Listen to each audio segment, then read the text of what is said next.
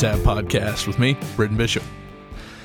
I remember walking through the quad at Fort Hays State University and being invited to the college ministry called Encounter.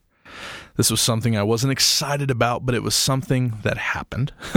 I remember this girl came up to me and she invited me to Encounter, and she said, "You have to come to Encounter tonight. There's going to be a former professional athlete that's going to be speaking." So I said, yeah, I'm not that interested in it. And she said, "Well, there's going to be free food as well." And for those of you that know me, I can't say no to a meal, so I was all about it. We went to Encounter that night, and this was my favorite church ever, and I think some of you will really like this church model as well. No, we won't be doing it here at the Tab, but it was a model that I enjoyed because in one part of the building is where they had to have the actual worship, like the sing-along thing, you know.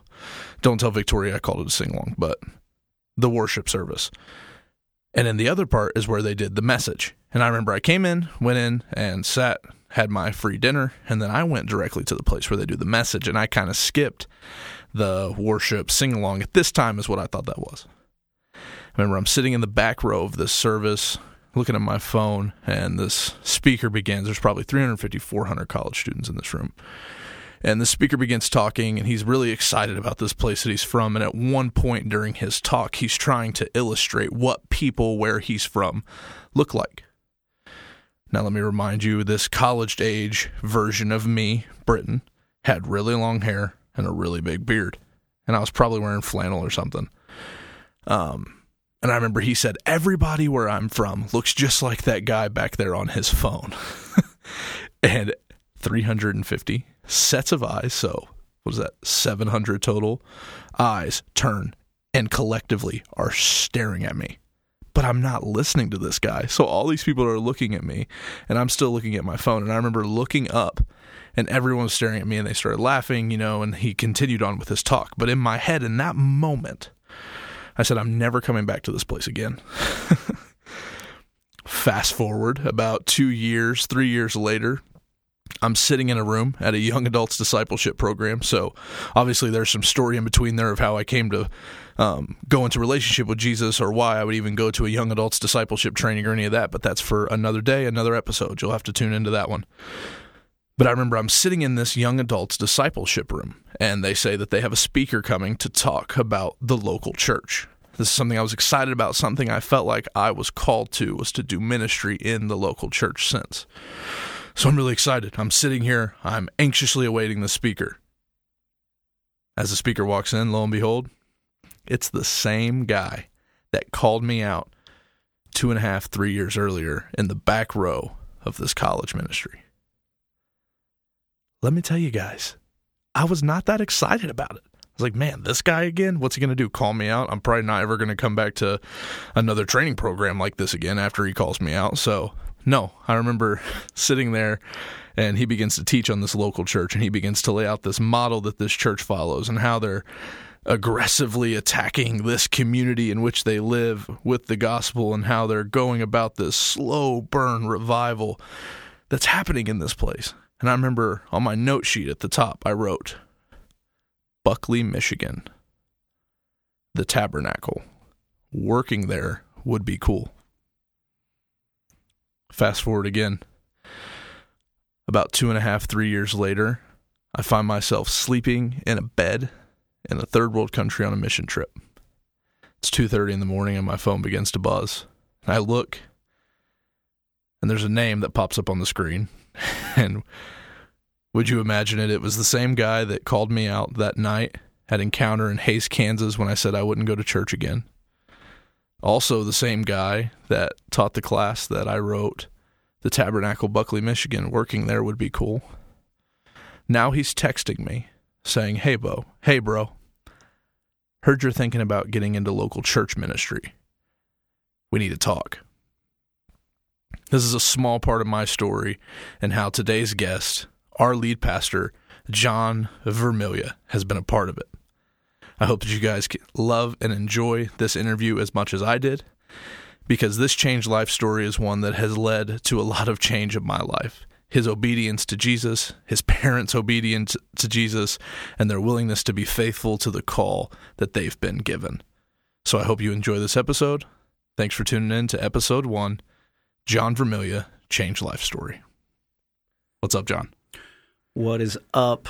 I love that story, and I cringe at that story at the same time. Not because of you, but I just feel terrible that your initial reaction was you never wanted to come back. Who's that guy? So note to self, be careful calling out the right dudes, or not. Yeah. Or not. Maybe God used it. Either God's sovereign or he's not. Yeah, absolutely. But I remember that beard. It was impressive. It was Duck Dynasty impressive. I tuned out because they said professional sports, and then you got on stage and you're like, I played professional soccer. And I was like, you were what? Done. That's not even a sport. Okay. No, I'm just kidding. I'm just kidding. Don't hurt me. So we are here with John, and this is something that we introduced last week. Change Life Stories are a big part of our church, and I think that it goes without saying, this Change Life story is exciting. I'm not going to say it's more important than any other story we're going to hear on this podcast, but it's exciting because 18 years ago was kind of a start to the second half of this story, maybe. And I think a lot of people that will tune in know kind of what's happened in the last 18 years. Or if they don't, maybe we can dig into that on a part 2. But for me, to pique my curiosity, I kind of want to dig into before those 18 years. These last 18 years of you being the lead pastor of the Tabernacle have been absolutely incredible. This slow burn revival that God has blessed this town, this community, and this church with has been, without question, an incredible, he's all over it. You can't, if you've never been to Buckley, Michigan, and you come to Buckley, Michigan, or you come to Manistee, Michigan, and you step foot in the Tabernacle, you just feel like God's a part of this.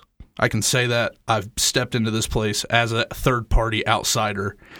I've stood in the same buildings you've stood in just as an attender, and I can say God was a part of it. And so what I want to know is, before you were the lead pastor of the Tabernacle, what the heck happened to you? What the heck happened? That is a great question. So we will intro. Kind of just want to open. Let's go. Give me when do you start remembering things? Like 3 or 4 years old, maybe? Something like that. Yeah. Give me first memories to 8 years old. Just get me going, and let's see where this thing goes. Okay, perfect. Well, before we go there, when you and I were talking about, hey, first Change Life story's got to be you, John. The feeling that I had initially was, well, I don't want this to be all about me. And so there was a little bit of resistance. But then the more I thought about it is, usually when someone comes to a church or wants to try a church for the first time, they want to know who the big talker fella, kind of what he's about. Do I trust him? Kind of where his journey intersects with mine. And so I kind of got over myself and was like, all right, let's do this. And as many people, if you've listened to a sermon online or you've been to one of our campuses, you probably heard me say before, the last thing that I thought I'd ever be was a pastor. A local church pastor, and as I say quite often, and for daggone sure, not a local church pastor in Michigan, right? Now it's the only thing I want to do, but I think, I was born in Bloomington, Indiana. My parents were in full-time ministry. My father's a pastor. My mother is a music minister, and they were also missionaries. So at the time, they lived in Jamaica. They were on the mission field in Jamaica. My mother came home to give birth to me. And so my earliest memory is of Jamaica, is living on a missionary compound. So you lived in Jamaica? Yeah, lived in Jamaica. Did not know that. Yeah, I lived in Jamaica until I was 3 years old. Okay. And so I don't know how much I remember about year 1 or 2, but I remember the reggae boys, right. The Rastafarians. Yeah. I remember a little bit about our house and the compound. There was a huge building project going on. My father's shown me pictures of, being out there as they were trying to build this new seminary there, this Bible school. And so I was in it to win it. My dad was my hero, and I was, just from a young age, I'm in a pastor's family, a missionary family. So not a ton of memories there. Yeah. Then it was Cincinnati, Ohio. Okay. Yeah. Those were the years. That's a shift. That's a huge shift. Yeah. My father and mother moved back to the United States, where my dad pastored a local church in downtown Cincinnati. Okay. And, those were the years of the Big Red Machine. So I've really skewed pro sports teams that I, kind of support, because it's like, you live in Michigan, but you're a Bengals and a Reds fan. Right. Yeah, because, and that's hopeless right now. What's your first memory of shifting from Jamaica to cold weather? Because I'm thinking of the movie Cool Runnings. Yes. And when they first come to Canada. Cool Runnings, man. So what was like your first memory of what the heck is this? Why aren't we in Jamaica anymore? Yeah. Probably my first memory is a weird one, is all of a sudden my mom's buying me something that's called a sweater. Okay. And sweaters were hot. Mm-hmm. They itched. They were bulky, and I hated them. Yeah. But they also kept you warm, right? So I'm that guy. Yeah.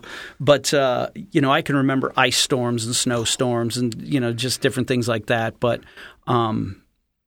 probably my most vivid memory, being a young, a little kid, with my father as a pastor, was my dad using me as a prop in one of his sermons. Oh. It was something about the 5 loaves and 2 fish, and little Johnny had to dress up in a bathrobe and walk around the saying, hey man, it was 1974, 75, and I'm walking around with a basket and a bathrobe, being the little 5 loaves and 2 fish boy. I'm just thinking about what Benji's response would be if you came home Never. tonight and you were like, son, I have an idea. No, he would run away. He would run away. I don't know how I got into it, but so it was local church stuff, and probably another really vivid memory for me then was that shaped my life. Was a family meeting. This would have been 1976, and I'm 6 years old, and my father and mother sat us all down. It was at this point I'm the third of 4 kids. And they told us that God was calling them back to the mission field. And so that's impactful when you're a little kid, when your parents have a point-blank conversation like that. Right. God has spoken. We're going to the mission field. There's 2 options. Join mom and dad in praying where we're supposed to go. And, at the time, it didn't impact me huge. It was like, oh, okay, well, that's what parents do, and if God speaks, I guess that's what we're doing. Now that I'm 50, I look back and I'm like, that was actually pretty cool, to hear that mom and dad, they submit to God, they obey God, and it's going to impact all of us. And it was just no question. Yeah. And so yeah. You said they asked you guys to pray with them? Oh, yeah. Do you have any memories of like a confirmation that like Haiti was where you were supposed to be, or was that just you just kind of walked through it with mom and dad and just... I would say I probably just kind of walked through it. Yeah, they the only thing that I think that I overheard maybe, because family devotions, family prayer, that was sorry to disappoint anybody, but that was, when I say born and raised in the Christian ghetto, it was all the way the ghetto, man. And, I can remember them, one place was Africa and the other was this little country I'd never heard of called Haiti. Mm-hmm.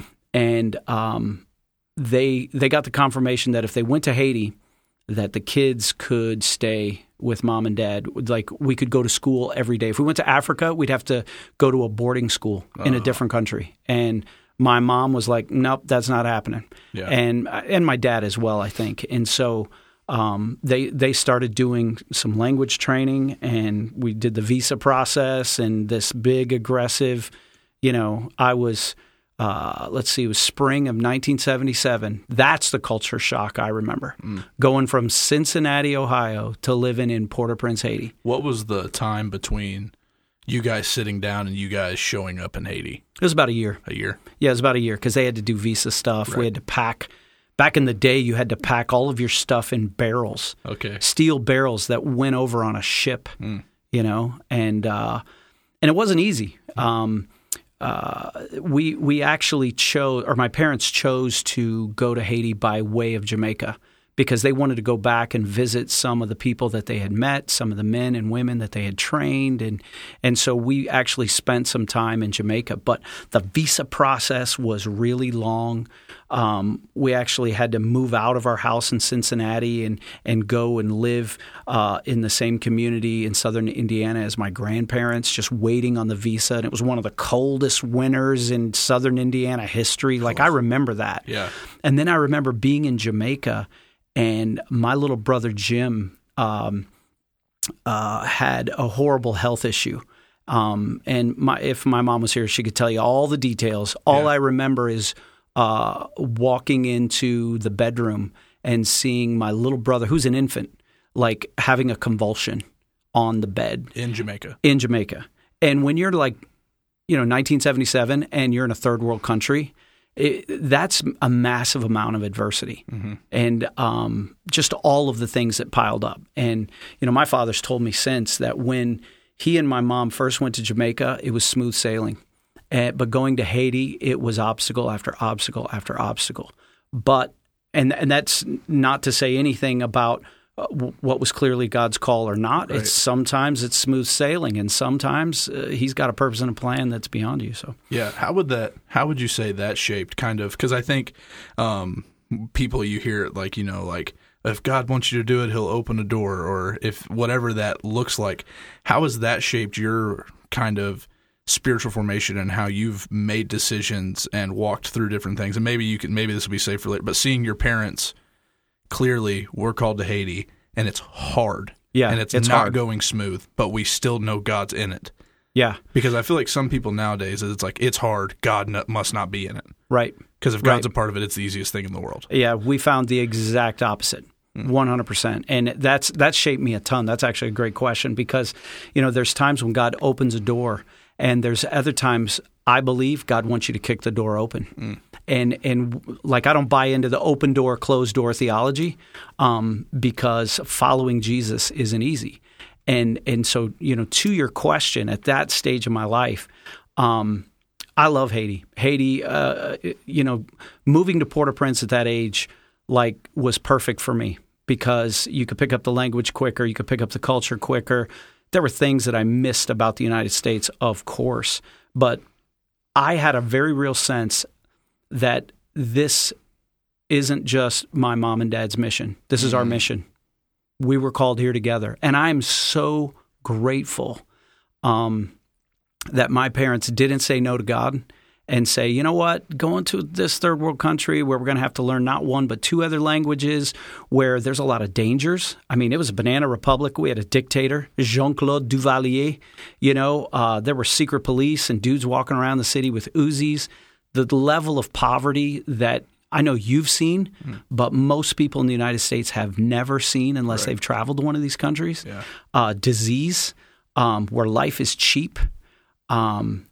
Where people lose their lives all the time, and it's not just to violence or not just to traffic stuff, or it's to malnutrition, it's to funky tropical diseases you never heard of, and so all of this adversity, and then you're trying to be my mom, and just try to run a household, and with her number one job being a wife and mother in this country, challenge after challenge after challenge, or to be my dad the same way. So to your question, like I had a sense that we were on a mission, and it was an important mission, even though I wasn't even a Christian yet.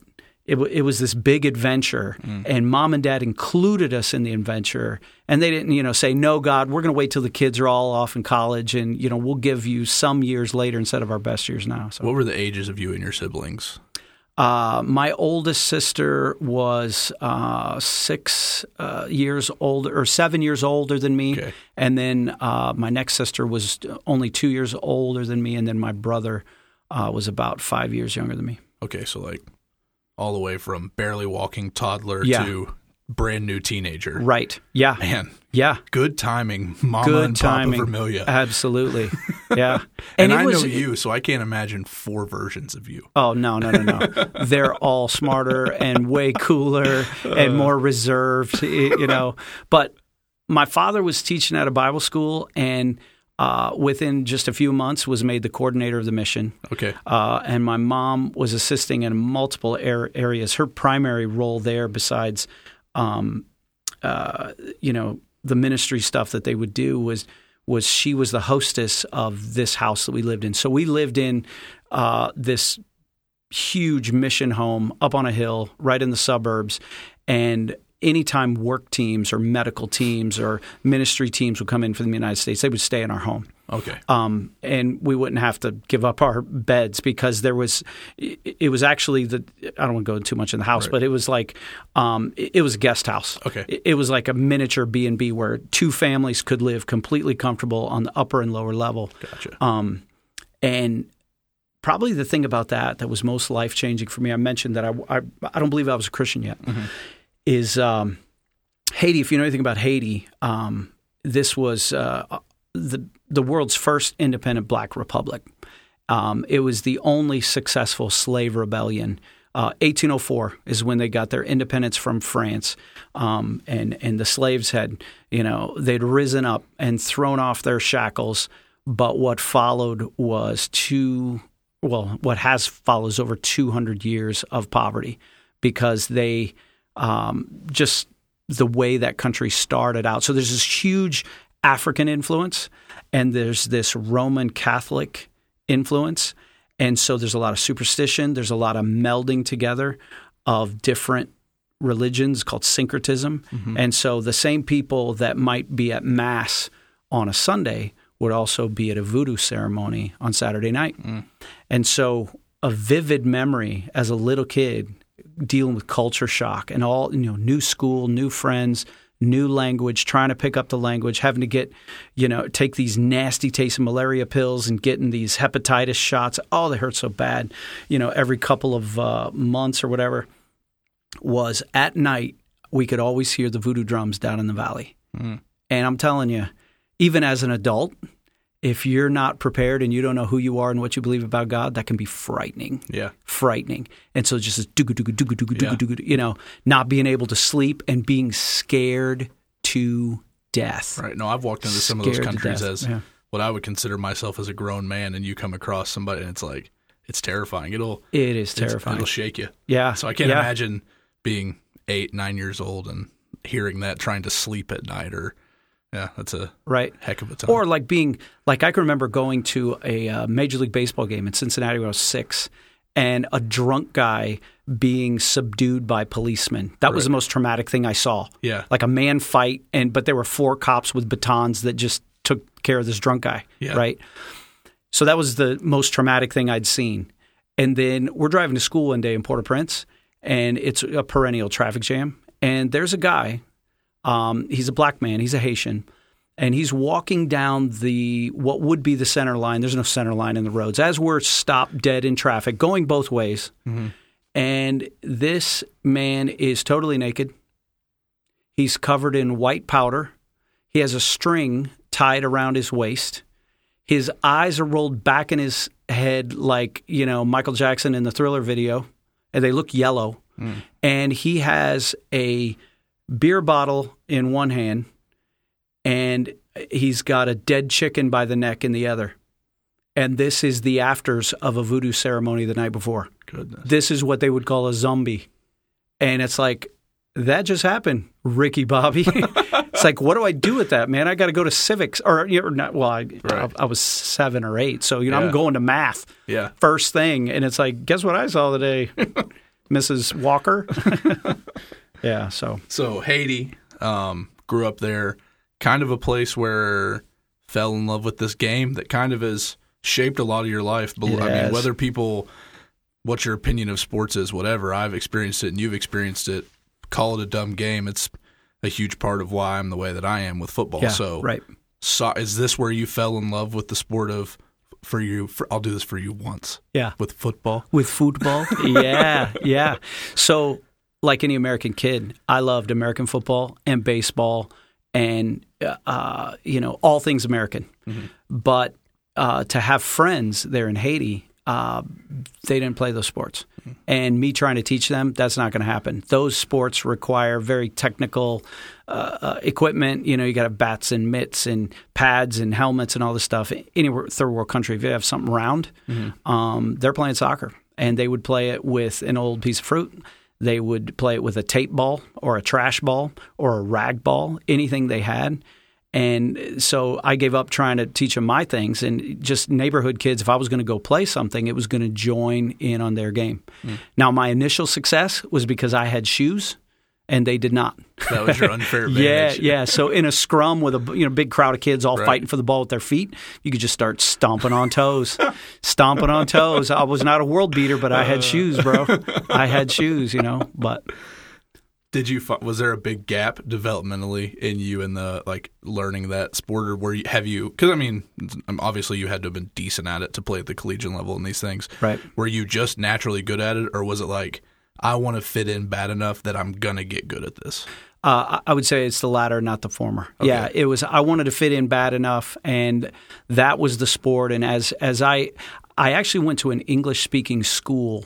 But that school is very diverse. Mm-hmm. So Union School in Port-au-Prince, Haiti, was probably, I'm guessing at the percentage, probably 30% American, 30% Haitian, and then 30% every other nationality you can imagine. So in other words, if your parents were like an ambassador, or if they were business owners or whatever, you sent your kids to this school. Homeschooling wasn't big then, so it was called an American school, but it was multilingual. You had to take French.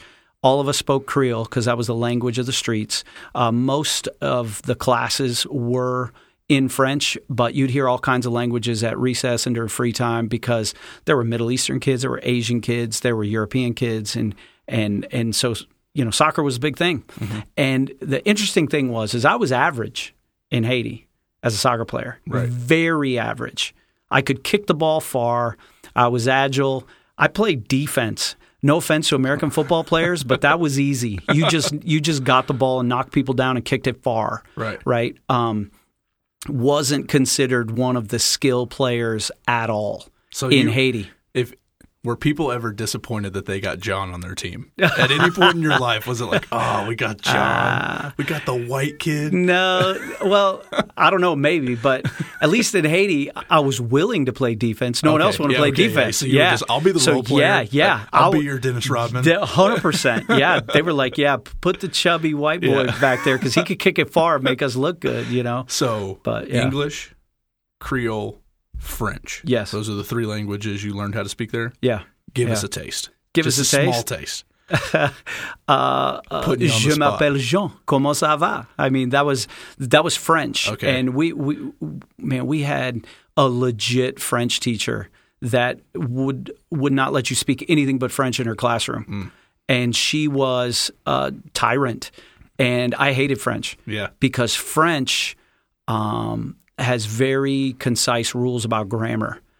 Creole, on the other hand, that's a free-for-all. Okay. That's like, it's got some African in there. It's got some native language, from the Taino people there, and it's got French. So that was the language of the streets, man. Gotcha. And that was guttural. And did you learn that in class, or did you learn that from being on the streets? Oh, I learned that on the streets. Gotcha. Streets and in the neighborhood and in church. Gotcha.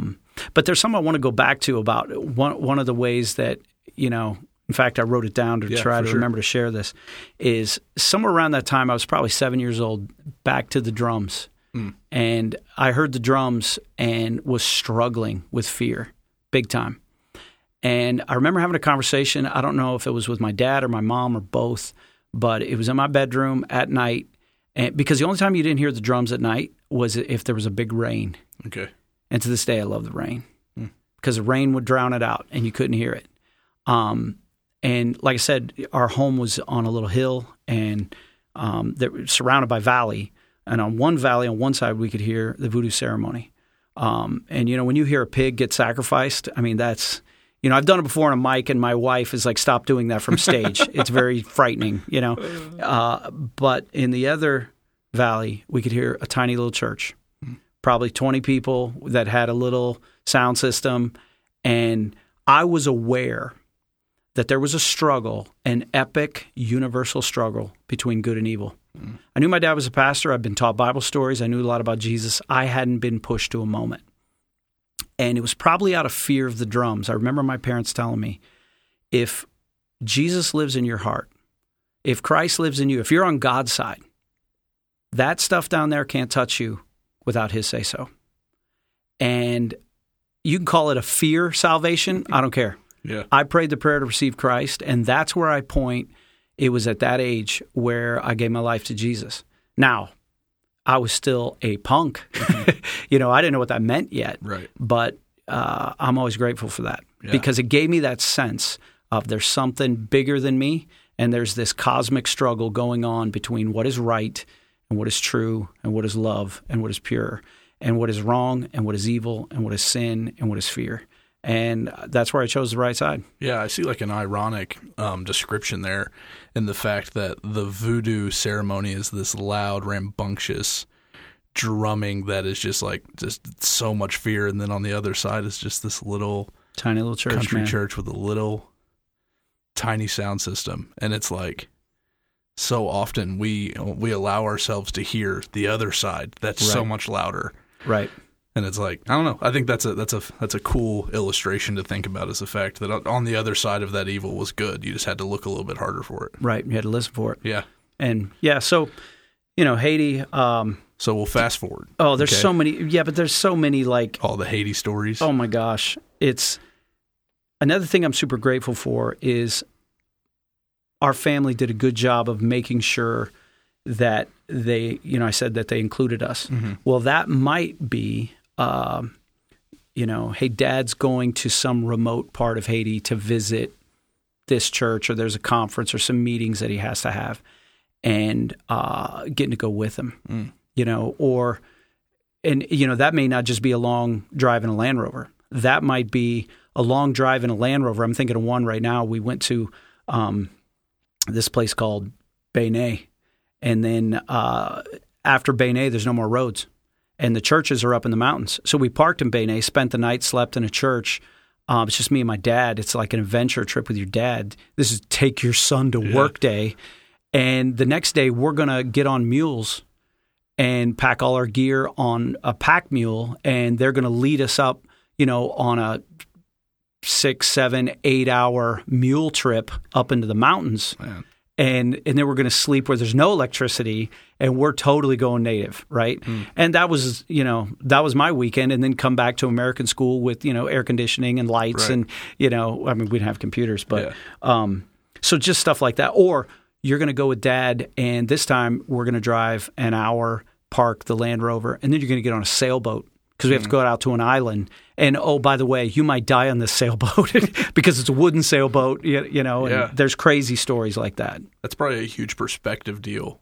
Did you appreciate what you had at your American school and in your home and stuff whenever you would go to those places? Did it cause like an appreciation in you, or were you kind of like, how did that mess with you? Like going and seeing how the other side of the country lives, right? It wasn't the other side of the world. It was like, no, on a weekend we can go see these people that don't even have roads, but I'm going to come back to my school and be in air conditioning tomorrow. Right.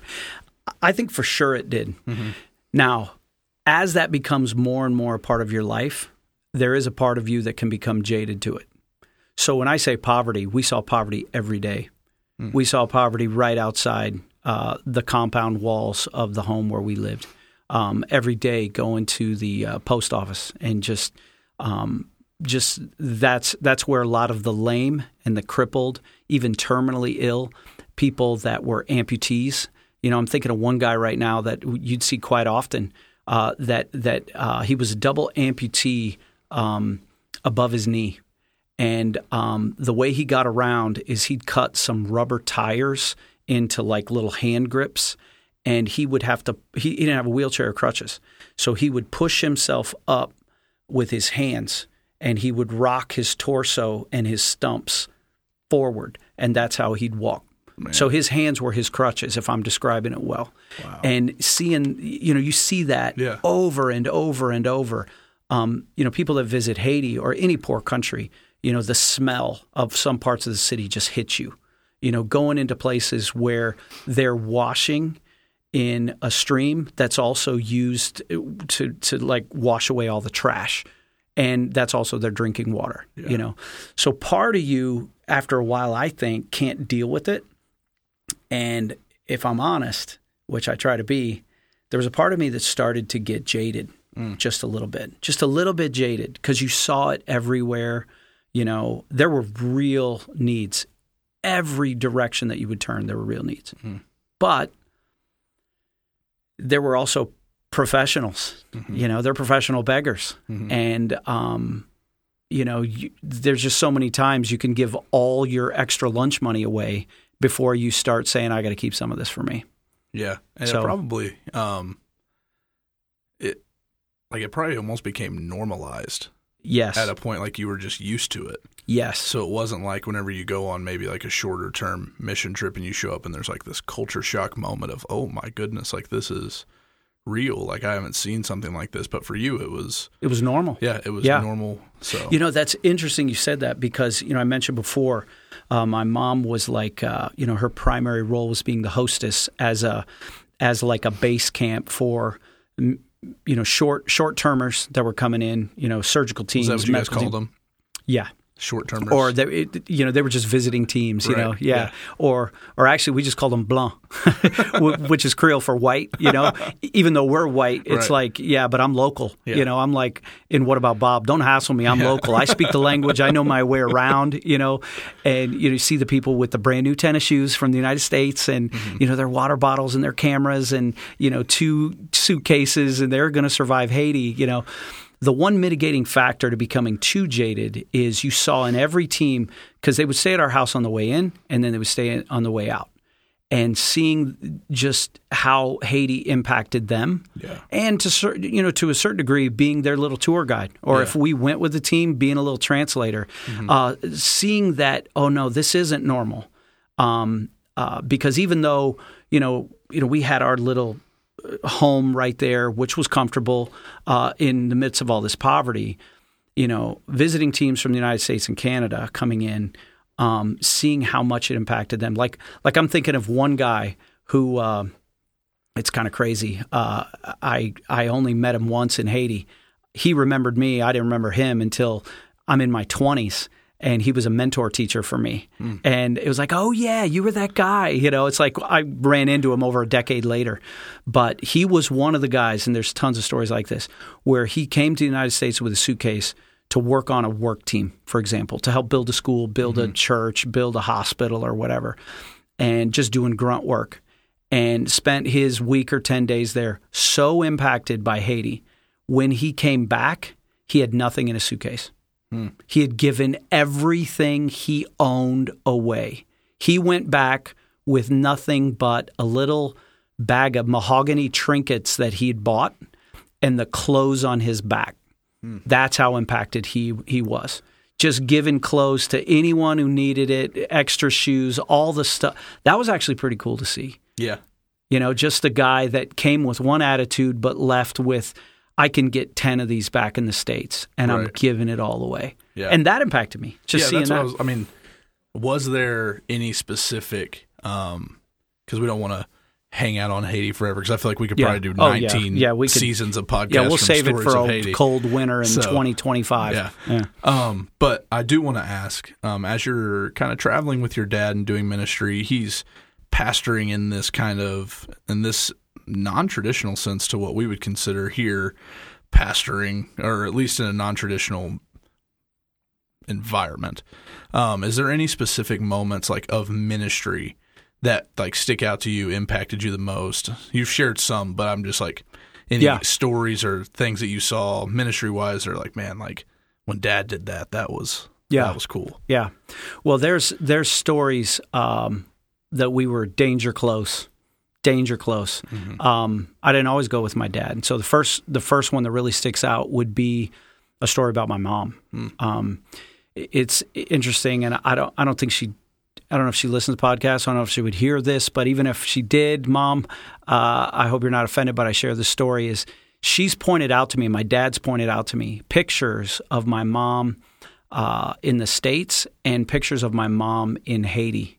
And my mom's a feeler. My mom's a saint, and you can almost see the heaviness of Haiti, of the spiritual warfare, and living in that environment. You can almost see it in my mom's face.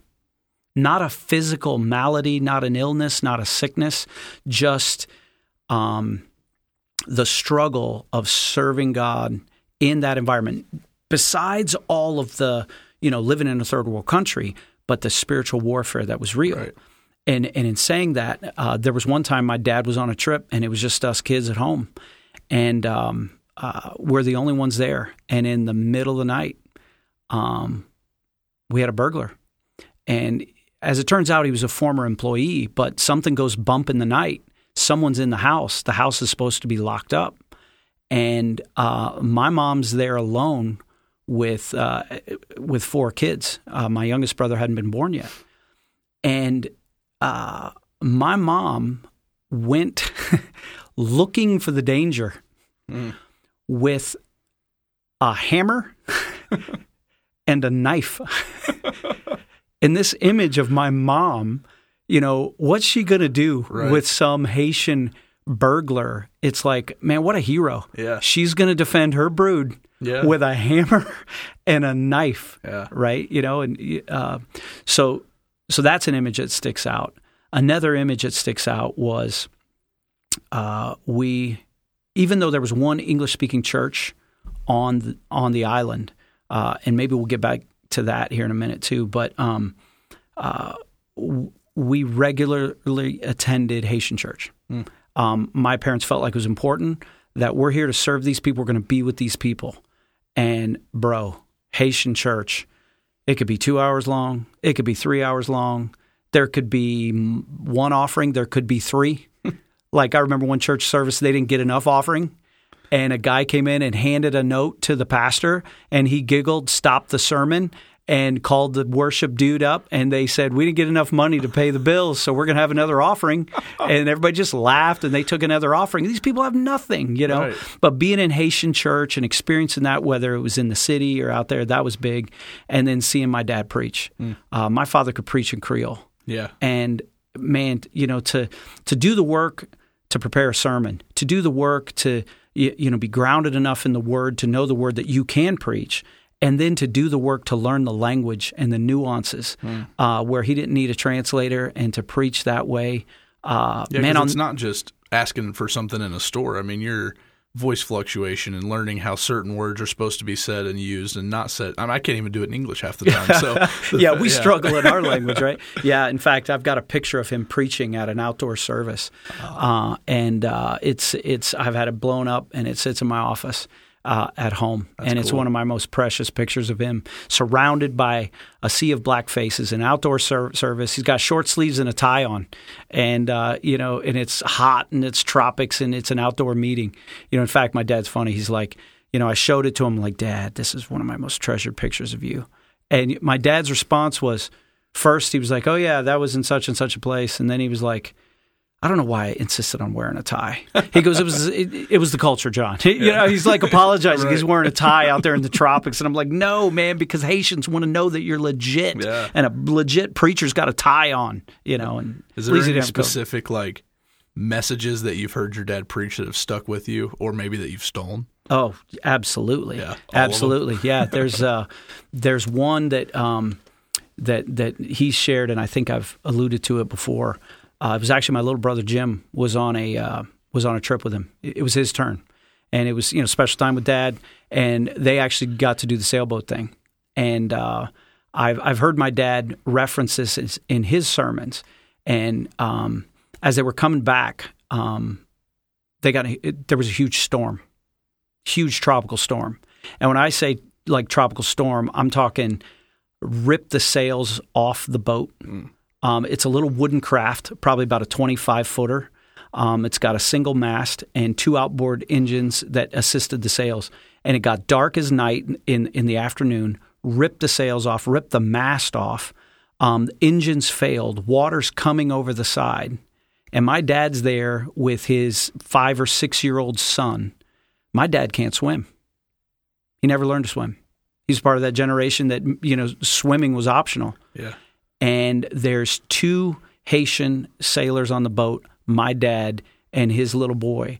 And now that I'm a dad, and you do anything for your son to keep them safe, do whatever, he's completely helpless out there on the Bay of Haiti between Lagonave and Maury. And he's told this story multiple times. And it's survival. They're off course, the wind, the waves. It's like biblical. Yeah. It's like... And he's thinking about all those things, about the disciples. Lord, don't you care about us, right? Mm-hmm. And the way he tells it is, my little brother, they're huddled under something, just trying to live, and they're hanging on to every life jacket. And my little brother asks my dad, are we almost ashore? And the way my dad tells the story, he said, to reassure his little boy, he said, yeah, we're almost ashore. But then the way he says it is he honestly didn't know which shore they were closest to. The shore of safety or the heavenly shore. He thought, I'm going to die here with my boy in the Bay of Haiti. And so that's a little bit different than some of the struggles we face when there's a blizzard here in northern Michigan, leading and being on staff here at the Tabernacle. It's like, we haven't come that close to death. So that'll shift your perspective real quick. I've ripped that off so many times. But I don't replace myself. That was my brother's story. Okay. He was the one that was there. I don't know if he remembers it, but so Haiti, and you transitioned back to America at some point, correct? Yep, 1984. I'm 14 years old, ninth grade. 14 years old. What were your parents just feeling like God was calling you guys back, or your time there kind of had come to a close? What did that transition process look like coming back? Yeah, my oldest sister was in college, and they felt like they had, at least the way I remember it, that they had accomplished what God had called them there to do, specifically with setting up a Bible school to train pastors. They'd filled out most of 2 terms, and they'd gotten the call from a local church in Plymouth, Indiana, to come and be for my father to be the lead pastor there. And so in 1984, after a lot of prayer, my parents don't do anything without a ton of prayer, and the Lord's leading, and they don't even ask really important specifics like how much does the job pay. It was just like we're praying about this, and my youngest brother Joe had been born, so there's 5 of us, and like I said, my oldest sister was already at college. And so in 1984, that summer, we moved to Plymouth, Indiana. So from metropolitan, overcrowded, third world country, Port-au-Prince, Haiti, we moved to northern Indiana farm town with Wrangler jeans and high top tennis shoes and corn and basketball. And it was culture shock all over again. Did that mess with you? 100% mess with me. Yeah. 100%. What? So you were ninth grade? Ninth grade. Horrible year to move, man. So what month did you guys move back in? Did you jump into the middle of school? No, we actually came in the summer, which was good because we got to know the church a little bit and some of the other students at church. But then the School of the Reals was going into a big old public school. There was probably 200 plus in each class. I know there's some schools that are bigger, but compared to northern Michigan, that's pretty big. Right. And I wasn't ready. Yeah. I was not ready.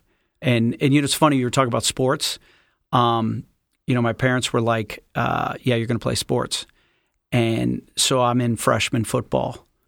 And what I realized real quick is you go age 0 to 14 and you don't have, Pop Warner football, you don't have any, you're clueless and there's no one there to help you. Right. It was a complete disaster. Because you weren't watching it or nothing. We watched some. When we'd be home in the States, we'd visit or we'd listen on the radio. I was a huge football fan. That was my thing, But I didn't know what a stunt was. Right. And coming back from Haiti, I'd eaten a whole lot of Big Macs that summer. Yeah. Just a little fun fact, that was also the year of the 1984 Olympics. Okay. And what people don't remember is the Americans cleaned up at those Olympics. A lot of gold medals. And if you went to Mickey D's in 1984, every time the U.S. got a gold medal, you peeled off this little sticky thing from the cup, and that was more free Mickey D's. And the Russians didn't come in 1984 to the Olympics. I got all the free food. So I'm this porky little ninth grader that all of a sudden, this coach is like, you're going to play linebacker. And not because I was strong, it was because I was round.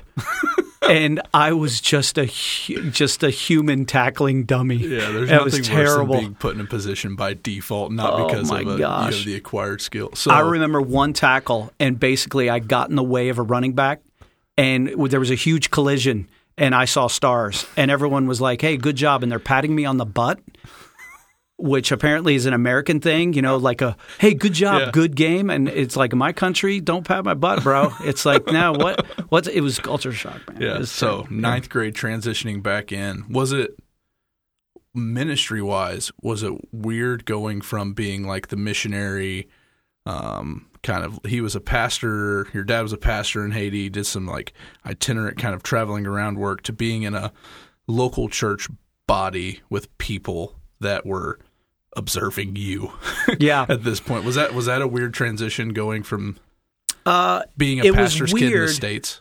Yeah, it was weird because now we were in one locale. Yeah. But the being on display was not. Right. Because everywhere in Haiti, as a white guy, you're being watched. Right. And as a white child, you're being watched.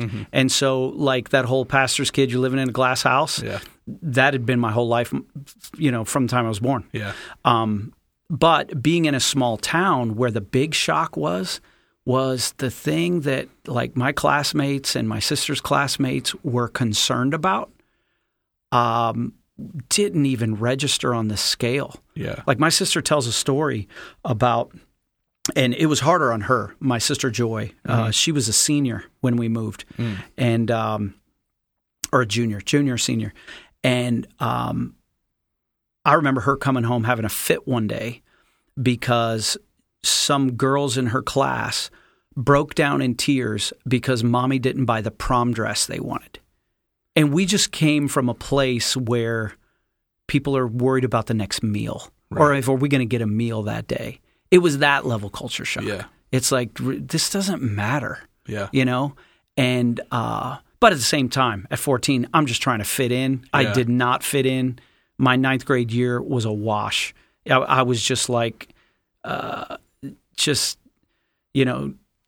everyone already had their friends, everyone already had their clubs, everyone had all their sport. And the way God used it, though, looking back, to bring it back to how my life has been changed, that spring, because, here's a confession. My dad let me quit football. Okay. Freshman football. It's the only thing I've ever quit. And I'm ashamed about it to this day. But I got injured, I got hurt, and then there was only a couple games left, and I wasn't going to play, and I was going to be hurt, and my dad let me quit, but he made me tell the coach, and he said, and I heard they're starting a soccer team in spring, and you know how to do that, so you're doing it. Found your thing. I said, yes, sir. And I went from nobody to somebody. Yeah. And because these Indiana boys, most of them didn't have a clue. And remember I told you in Haiti I was average? Right. Not in northern Indiana in 1984, bro. I was Pele. I was the jungle boy. I went from athletes wanting to stuff me in a locker to actual football players, like when we started playing games and we had some success. And I mean, we weren't great because it was the first year of a soccer team at that school. But legit, I had senior football players giving me high fives in the hallway. Hey, man, I saw what you did with that ball. That's pretty cool. And all of a sudden I was somebody. Yeah. And what happened, Britton, was soccer very quickly over the next 4 years, with some other things, really became my identity. It became my identity, which was good and bad, because there was something that I was good at, and we can get to more of that later, but almost to the point of it being my identity. My identity wasn't in Christ yet. Right. Soccer became my idol, because that made me somebody. That put me on the map. That got me in the in crowd. Yeah. Because it was something unique and it was special. It was something that I could do better than most. And So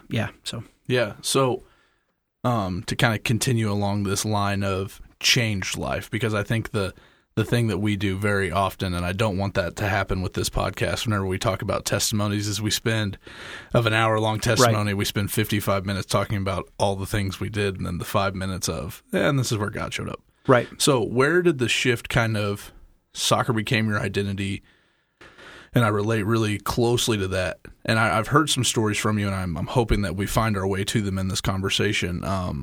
Kind of the shift of, you're a part of the local church now, you're a pastor's kid. I'm assuming you're going every week. Yep. By default, you're still in the ghetto, the Christian ghetto. You're still probably doing the family devos and all this stuff. did it become stale to you, or was it just something that we did? Like, where were you at with all that as soccer was becoming your identity, but you're still immersed in this Christian ghetto, in the term that you use? Right.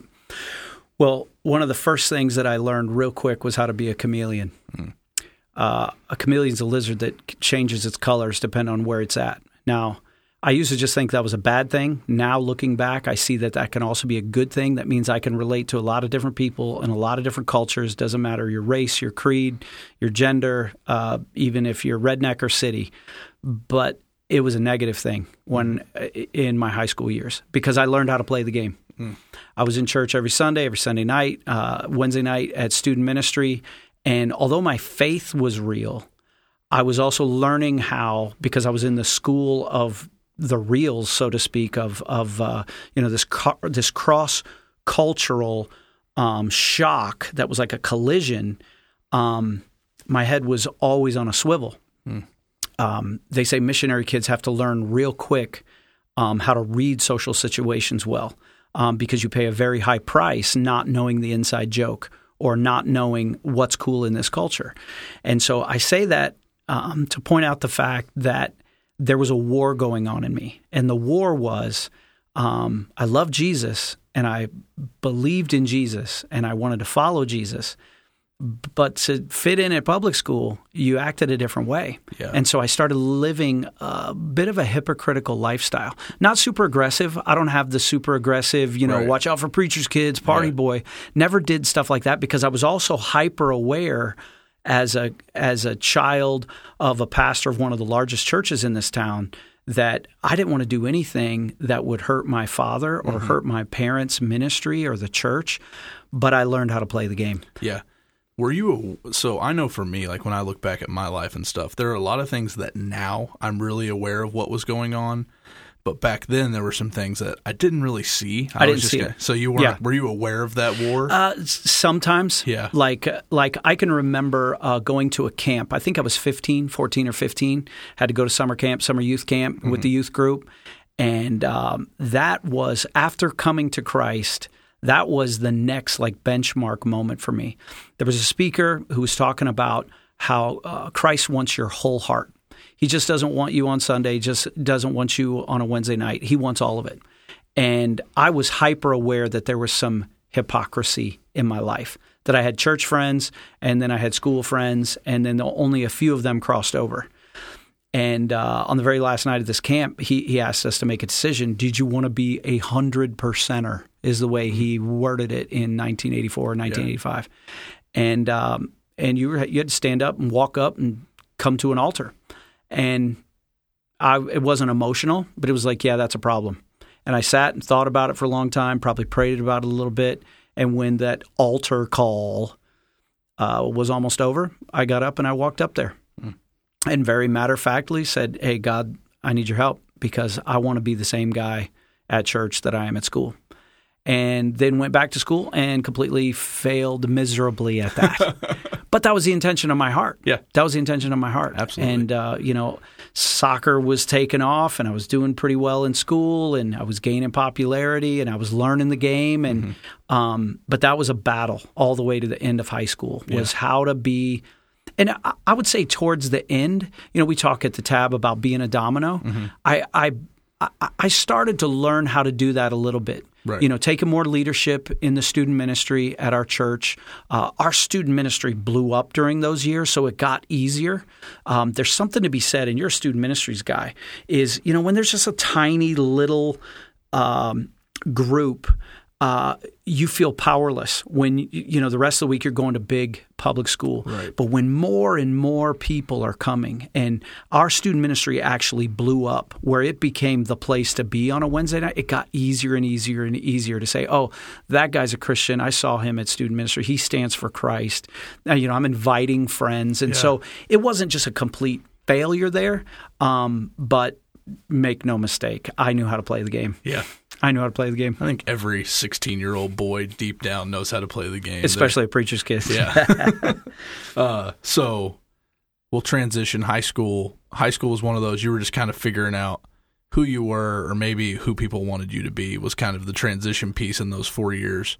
where did you see a shift in your life where it was, I'm done living for who people want me to be or what I see the world desires me to be? Because there's that popularity piece, there's that athlete piece. Where was the shift for you of, I'm done being what the world wants me to be. God, who do you want me to be?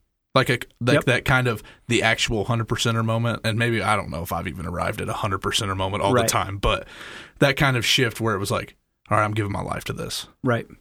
That would definitely happen in college. Okay. The 4 years I spent in college, I went to Indiana Wesleyan University. It was the same.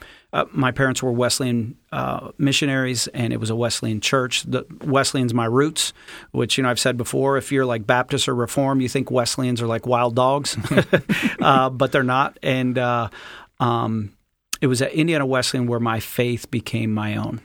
And it actually started in my major, which was history, government, political science. I had a mentor professor, who really taught me how to think and taught me a biblical Christian worldview, which I was never attracted to the high emotionalism of church or, a lot of things. In fact, that was a turnoff for me. There was this nagging question in my mind: do I believe this because it was the home I was raised in, because it was my parents' faith, my family's faith, their job, or do I believe it because it's true? And this guy taught me how to think, and whether it's from an apologetics perspective or a philosophical standpoint, he armed me over 4 years with the biblical Christian worldview and why it's superior to every other worldview. Period. Yeah. So that was one piece of it. But then another thing was happening. One of the reasons I went to Indiana Wesleyan was because I was recruited to play soccer there. It actually, between that and some other, grants and scholarships, it actually paid for my college.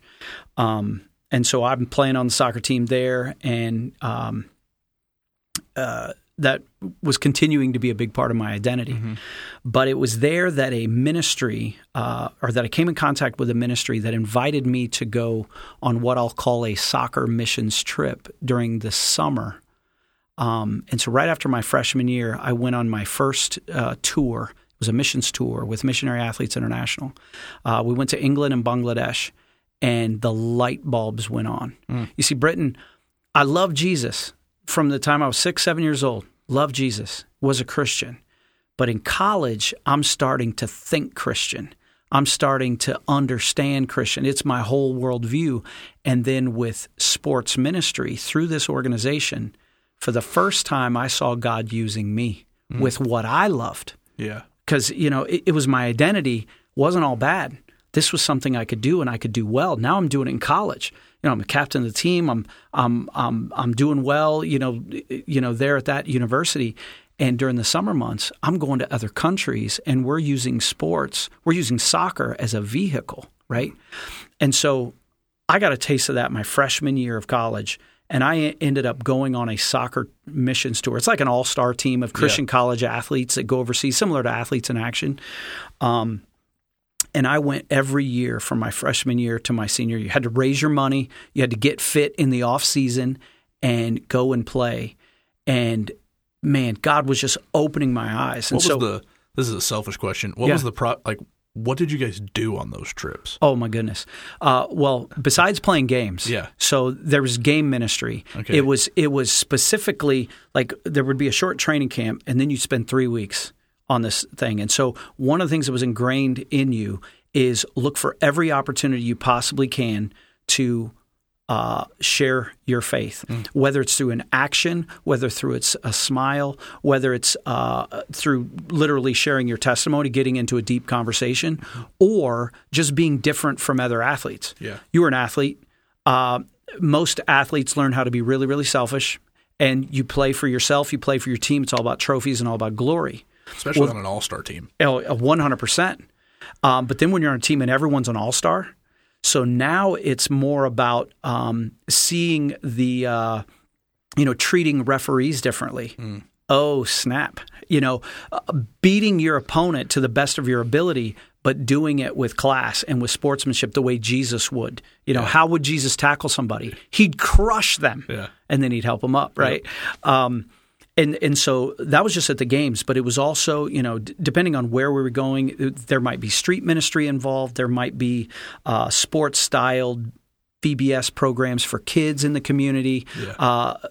In some of the countries, we would play an exhibition match and then take the other team out for a dinner. Okay. And so then it's, an American, someone from our team and then someone else sitting every other seat around this big giant banquet. And then presentations are going back and forth. And then one of our guys is getting up and sharing the love of Christ. That's awesome. So you had to be trained in how to do your testimony. But it was all about soccer and Jesus and all the things that I loved. And, I remember on the second tour that I was on, we were actually it was in Western Europe, went to Germany, Switzerland, Austria, and ended up in Italy. And in 1990, that was where the World Cup was going on. And so we were one of 3 or 4 teams that were all there doing ministry at the World Cup 1990. And we had a joint church service at the end. And it was at that service where one of the leaders stood up and basically challenged us. I don't remember the talk. Yeah. But at the end, he was challenging all these guys who are already on a missions trip. After you guys are out of college, if God calls you into full-time ministry, specifically sports ministry, if he calls you, will the answer be yes? Or could God be calling you into full-time ministry right now? And you're saying, God, if you direct me, I'll go and I'll make this decision. And I was one of 5 guys. How many people were in the room? Oh, my goodness. There had to be almost 80. 80 people on... 5 guys said, God's calling me, and I'm going to go. You tell me where I'm in. Yeah. And there was only 5 of us. I don't know if the guy wasn't a very good speaker. I was going to say, that's kind of a mature audience. Because usually if you know what you're doing, all 80. Yeah, but I mean, all those guys had already kind of said yes, and some of them were already in.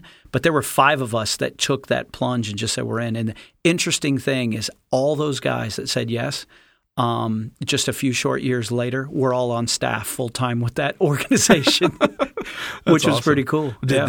So you were one of the 5 that said yes, you were on staff full-time. So we'll put a bookmark in that because I have some questions with that. But let's go back to college, and you're doing these summer trips where you're kind of doing missions and doing ministry and all of this, and then you're coming back and you're spending time at university because you're at the university level. It was a Christian university, but if anybody's been on a college university in the United States of America, I can't imagine it was much different back whenever you were in school and when I was in school. So what, community-wise, things like that, were you, as you were continuing to see God shape and change your life during these summer months, and as you're captaining the soccer team, being a leader in the senses in which you are, being mentored by this guy, what's this doing to your friend groups and to how you're kind of now living your life every day? So not just these big ministry moments, but what was your everyday life? What was changing in that? Yeah. So I would say I would put it in 2 categories, on the field and off the field. Mm-hmm. So for me, everything was about doing really, really well in the classroom because I was really big into history, government, poli-sci, that whole deal. Although I did end up with an education minor. Or no, actually, it was a major as well. So I had a triple major. But on the field my freshman year, I was one of the loudest mouths, and I probably led the team in yellow cards. And it was never for fighting. It was for fouling and for my mouth. I would contest every call. I talked a whole bunch of trash.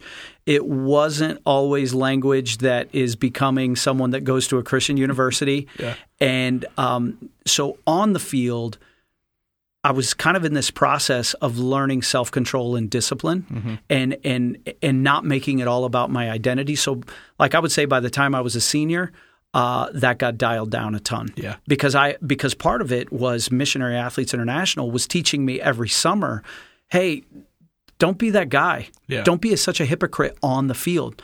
So then by the time I'm a senior, I'm still playing at a pretty high level, but there's more respect with my opponents. There's respect with referees. There's respect, like I'm learning how to do that.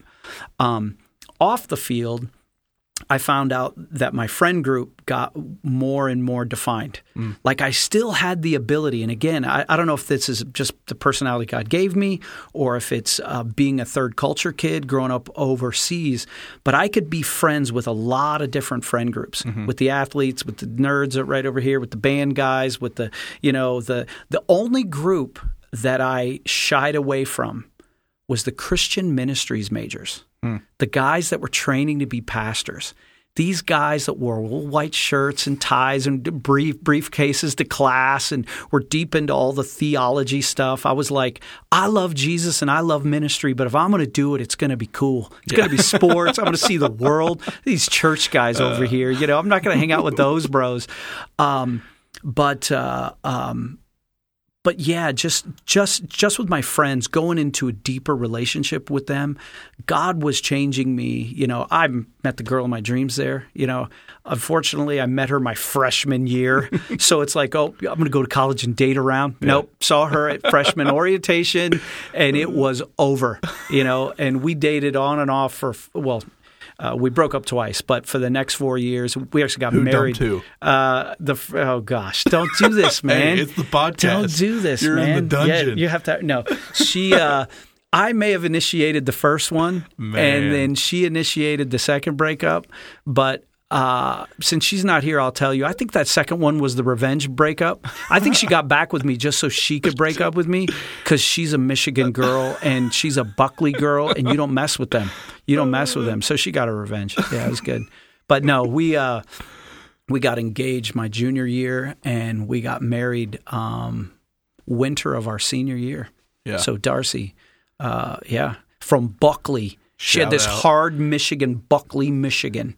And she had her own journey. I don't want to speak for her, but she'd had her own, like her faith became her own in college. And it was in college also apart from me where she said, God, I'll do whatever you want me to do, whether it's ministry, whatever. And so when we got married, we knew that it was going to be, okay, God, what do you want from us? Where are we going? What are we doing? That's cool. That's really cool. I don't know, it's probably encouraging as you're seeing your life be shaped and changed that he's shaping and changing the life of the person you're potentially at this point going to spend the rest of your life with. So probably jumping into that, it was encouraging, like, okay, they're in. Right. Yeah, 100%. So you guys married senior year, correct? Yep. Married senior year, graduated from IWU, triple major, soccer team, all this stuff. Okay, God, we'll say yes. Where do you want us to go? Right. What did he ask? Right. Well, it was during that time, and if she was here, she knows dates, times, she knows the places and what we were wearing. For me, it's just like fuzzy. Yeah. But it was during this time where we felt like God was calling us into sports ministry to join the Charlotte Eagles Soccer Club, which was essentially what Missionary Athletes International called their Charlotte, North Carolina office. Okay. And they had purchased a professional soccer franchise in what's known as the USL, the United Soccer League. And they would say that their ministry was the pro team. It was doing summer soccer camps for kids, international missions tours, and then a whole lot of other things around that. And that required us to raise our full-time support. So upon graduation, we actually got married our senior year because we found out that we were going to have to do a victory lap with so many majors. I was going to need with the victory lap. I am familiar with the victory lap. I had picked up an education major because someone said that history and government wasn't marketable on its own, and so you need a teaching degree. And she actually graduated with 2 degrees. So during that victory lap, I became the first head women's soccer coach at Indiana Wesleyan. So I went from graduating to coaching some of my classmates at the collegiate level. It's like just throw him in. He's dumb enough to say yes, and there's no scholarship money. You're going to have to turn field hockey players into soccer players, but he'll do it. Yeah. So we lived there while we were raising support, and then in 1994. after that journey, I actually coached 2 seasons, and Darcy worked in the religion department. And then we moved to God's country, man. We moved to Charlotte, North Carolina, the land of sweet tea and the beautiful people and transplants into this. It was the biggest city she'd ever lived in. Yeah. She had culture shock. Yeah. Being born and raised, Northern Michigan. She's a Buckley girl. Father is the president of the village. To Marion, Indiana. It was the biggest city she lived in, and now we're in Charlotte. And she was working full time, and I was full time with the Eagles. I played on the pro team. Was part of leading soccer tours, high school tours. I was actually like a soccer youth pastor. Okay. Yeah. So now I'm taking all-star teams of high school kids overseas. That's cool. And directing camps and doing all that kind of stuff. So awesome. Well, we're gonna hit pause right there. This feels like a good natural stopping point for us. So we're gonna put a pin in it, and you guys are gonna have to tune in for the next episode if you want to hear part 2 of the John Vermilya story. This is something that we're continuing to see how God is changing and shaping and all of these things. But I think this is a good stopping point. Something that somebody always told me was always leave them wanting more. So this is going to be something that we've arrived in Charlotte, North Carolina. Wait, what is it saying? You always want to leave people wanting more. Okay, so I got to tell you this one thing. One of my most vivid memories of my father, which what we didn't mention is from a young age I stuttered. Like people even now, they don't believe that I stutter. And that's a whole separate thing is how God used that. But I stuttered so badly that I had to take speech therapy classes during recess down there in Port-au-Prince. All my friends are out on recess, and I had to go to speech therapy class. And but it's been this journey because I've always had a lot to say. Mm-hmm. And I'm stuttering at the same time. Yeah. And my dad used to say this to me all the time. Hey, Johnny, you don't have to tell them everything you know. So when you say put a pin in it, That's my whole life, bro. I've heard that since I was a child. Way to bring up the old wounds. You don't have to tell them everything, John. No, right? I do. I want to tell them everything. That's why we're going to hit pause, because I don't want this story to become rushed. Yeah. That was part 1 of our lead pastor, John Vermilya's changed life story. And man, what an awesome story it was, getting to hear about how being a missionary kid in the country of Haiti, growing up as a pastor's kid in his high school years in the state of Indiana, and how God continued to use the game of soccer to shape and mold John into the man he was trying to make him to become. I hope you enjoyed listening as much as I enjoyed interviewing John, and I hope that you'll tune in with us next week for part 2 of John Vermilya's Change Life story. Don't forget, if you're interested in how to support this podcast, don't forget to share this podcast with your friends, subscribe, rate the podcast 5 stars, continue to follow along with our social media pages, and continue to tune in as we will be dropping episodes every single week. Until next time, Tab family, this is Britton, signing off.